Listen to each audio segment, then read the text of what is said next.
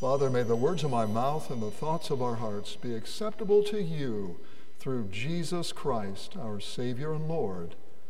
Amen. Please be seated. The text is the epistle reading for this morning. And just a little background to this.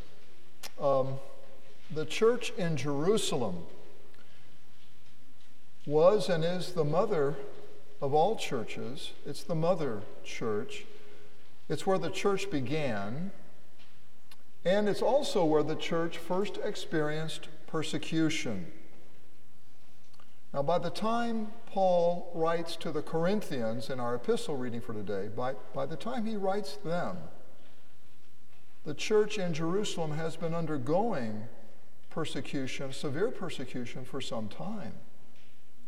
So Paul asks all of the churches that he's planted around the Mediterranean, he asks all of them to take up a collection for the Christians in Jerusalem, for their relief.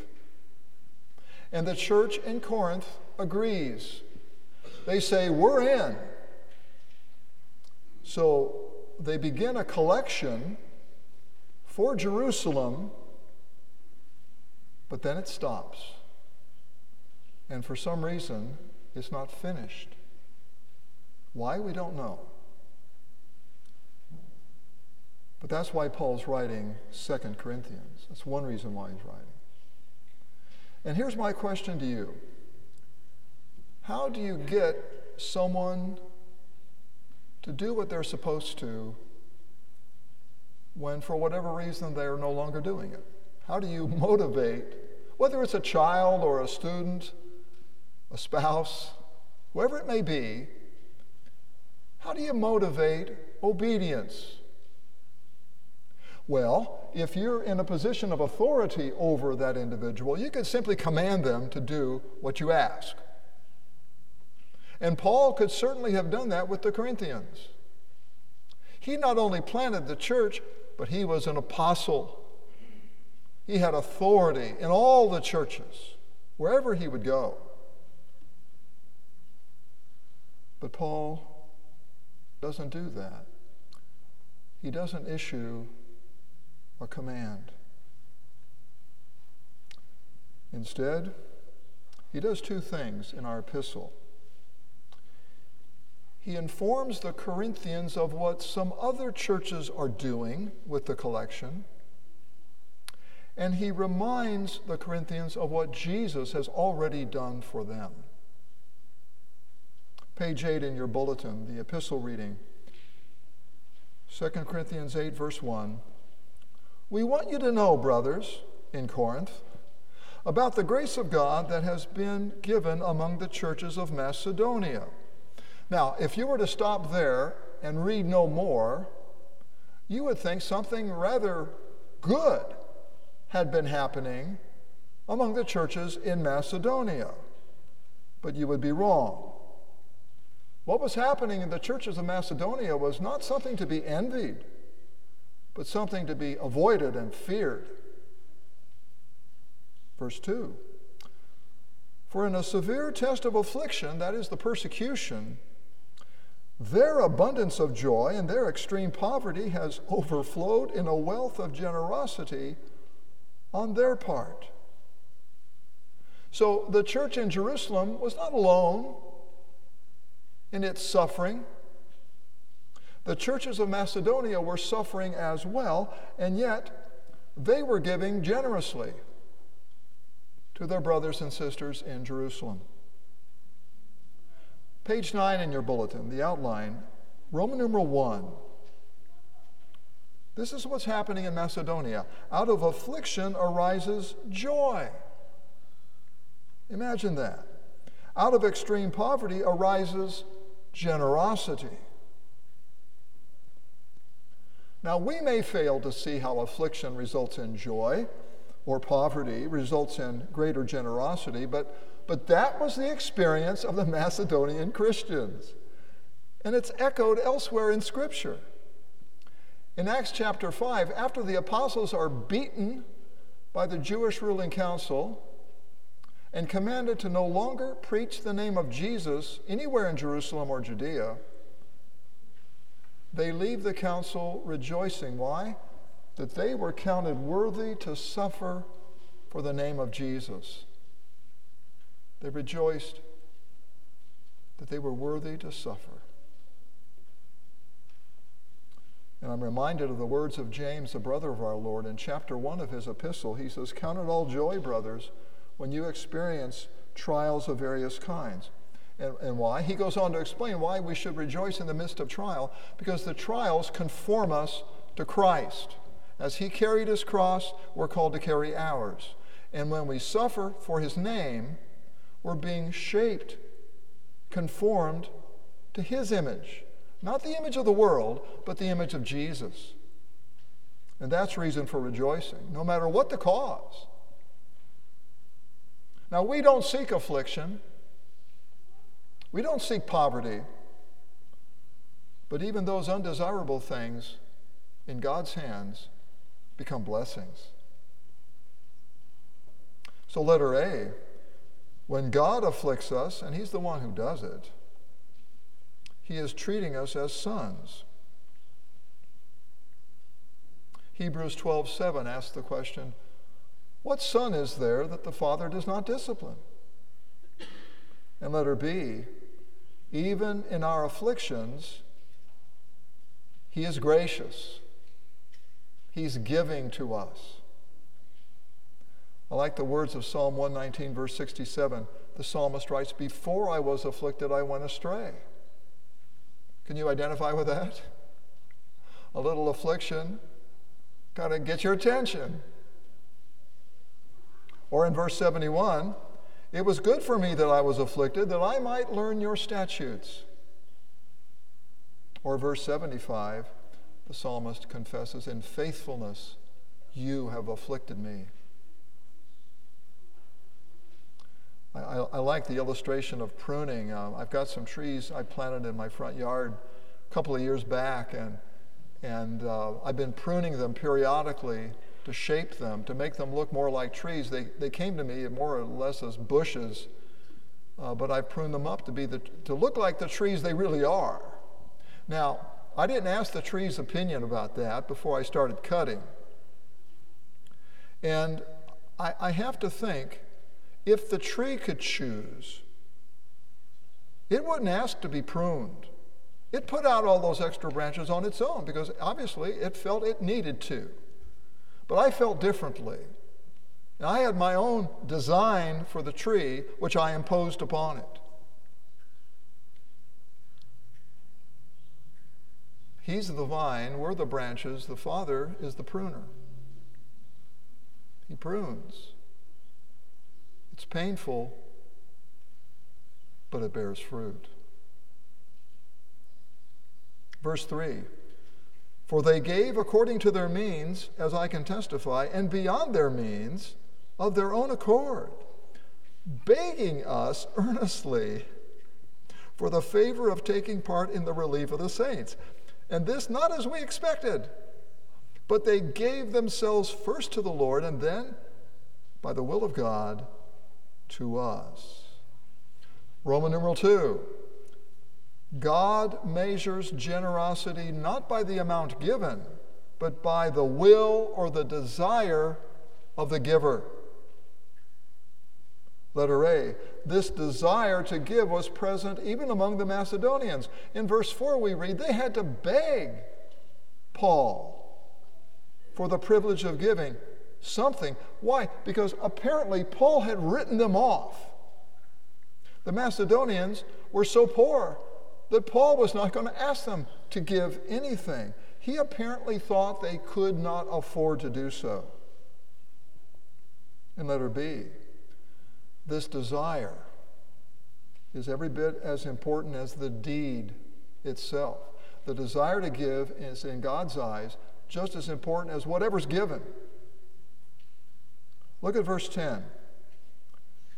"And in this matter I give my judgment. This benefits you, who a year ago started not only to do this work, but also to desire to do it." You see, the desire is put right up there with the doing.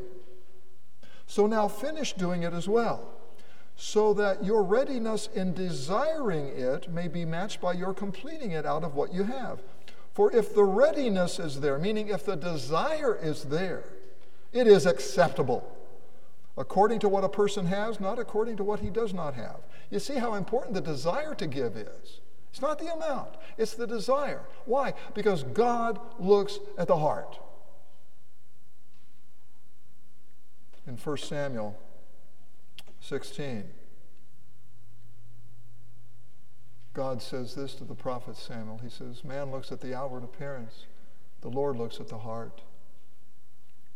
He sees through your skin.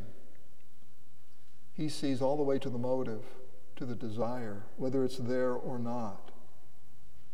And that's why we talk about here at Grace, stewardship of time, treasure, talents, and thoughts.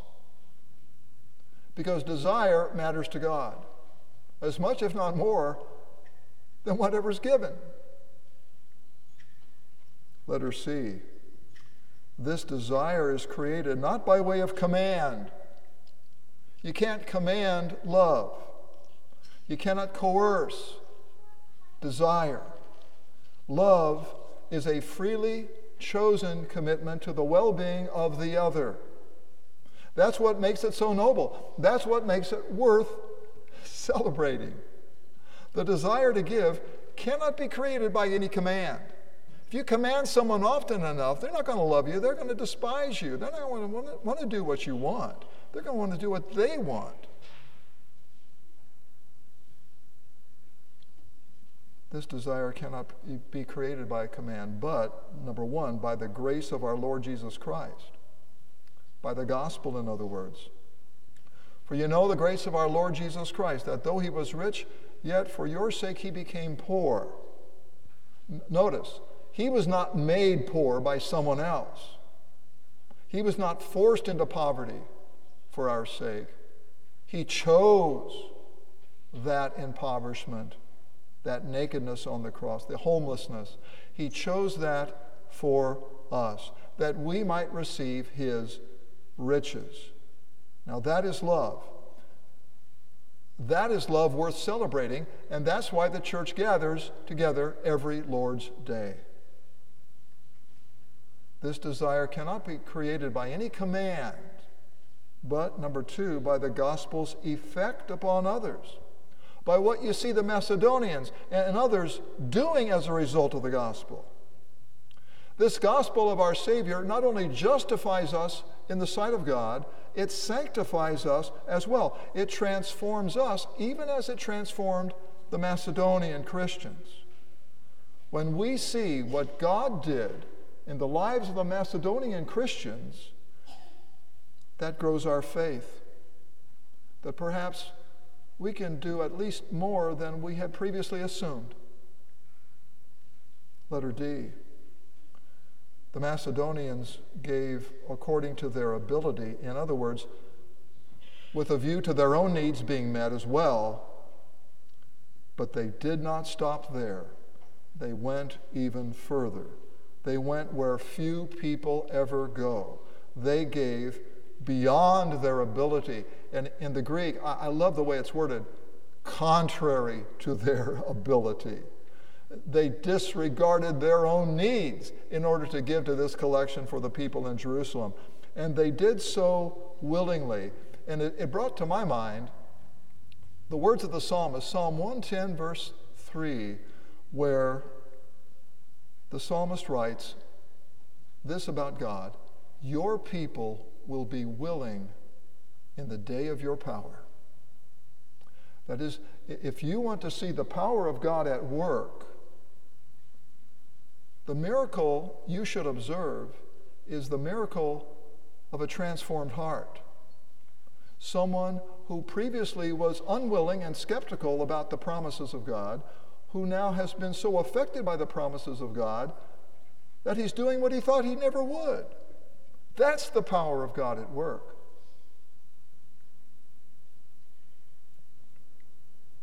That sort of giving is contrary to nature. It's contrary to human nature. It's not natural to give in such a way that you ignore your own needs. It's not natural. It is supernatural. It is not earthly. It is heavenly. The Macedonian Christians were giving in a manner similar to the way God himself gives. Verse 5 says, they gave themselves to the Lord and to the apostles. Now, my friends, God does not require you to give everything away. Rather, he requires you to give everything to him, to acknowledge that it's all his, no matter what it may be, time, treasure, talents, thoughts. And when you believe that everything belongs to him, you will want to live less for yourself and more for the well-being of others around you. Roman numeral 3. Your generosity, enabled by the gospel now, is part of God's larger goal of leveling humanity. Luther said correctly that God only does two things in Scripture. He does it over and over and over again. He brings down the proud and he lifts up the lowly. He fills the hungry with good things, and the rich he sends away empty. My friends, when you freely give of your own accord to the ministry of the gospel, you're bringing down the proud through the preaching of the law, and you're lifting up the afflicted, the lowly, through the preaching of the gospel. The more you give back to God, the more you join him in his work of humbling those who exalt themselves and exalting those who humble themselves. Letter A. God democratizes generosity in a way even Paul did not expect. Paul writes in verse 4 that the Macedonians had to beg for the right of participation in the collection for the church in Jerusalem. The Macedonians were so impoverished that when it came to the collection for Jerusalem, these Macedonians were not even asked to participate. They did not have a seat at the table. Apparently, Paul had not invited them, so they invited themselves. They corrected the error. And their generosity was excessive, not in the size of the gift given, I'm sure, but in the size of their desire to do whatever they could. God measures generosity, not by the size of the gift, but by the size of the desire to give, because the Lord looks at the heart. As someone once said, it's not the size of the dog in the fight, it's the size of the fight in the dog. In this epistle reading, God is once again leveling humanity. He's making the gift of generosity accessible to everyone, regardless of their means, because God measures generosity not by the size of the gift, but by the size of the heart's desire to help. And that desire, that generosity, is within the reach of everyone whose heart has been touched by the gospel of Jesus Christ. Verse 13, Paul writes, I do not mean that others should be eased and you burdened, but that as a matter of fairness, and the word there in the Greek is equality, as a matter of equality, your abundance at the present time should supply their need, so that their abundance may supply your need, that there may be fairness or equality. As it is written, whoever gathered much had, and this is a reference now to the gathering of the manna. When the manna first appeared in Exodus 16, the people went out to gather it up. Whoever gathered much had nothing left over, and whoever gathered little had no lack. In other words, God ensured, in all their gathering, God ensured that every Israelite had a sufficient amount. No one lacked what was needed. And letter B, God's goal for each of us is sufficiency. Sufficiency, not luxury. Luxury is not well spoken of in Scripture. If I desire luxury, my heart is not right with God, and I need to repent. God has not promised luxury, he has promised sufficiency. And God's desire for us is generosity, a generosity available to everyone, rich and poor alike, because God measures generosity less by the amount given and more by the desire to give it. It is a generosity available to everyone because of God's generosity to us in the person and work of Jesus Christ. It's a generosity within the reach of everyone, as illustrated by the Macedonian Christians. If they could be so generous, having so little, perhaps we can be more generous than we think. In Jesus' name, amen. The peace of God, which passes all understanding, guard your hearts and minds through Christ Jesus. Amen.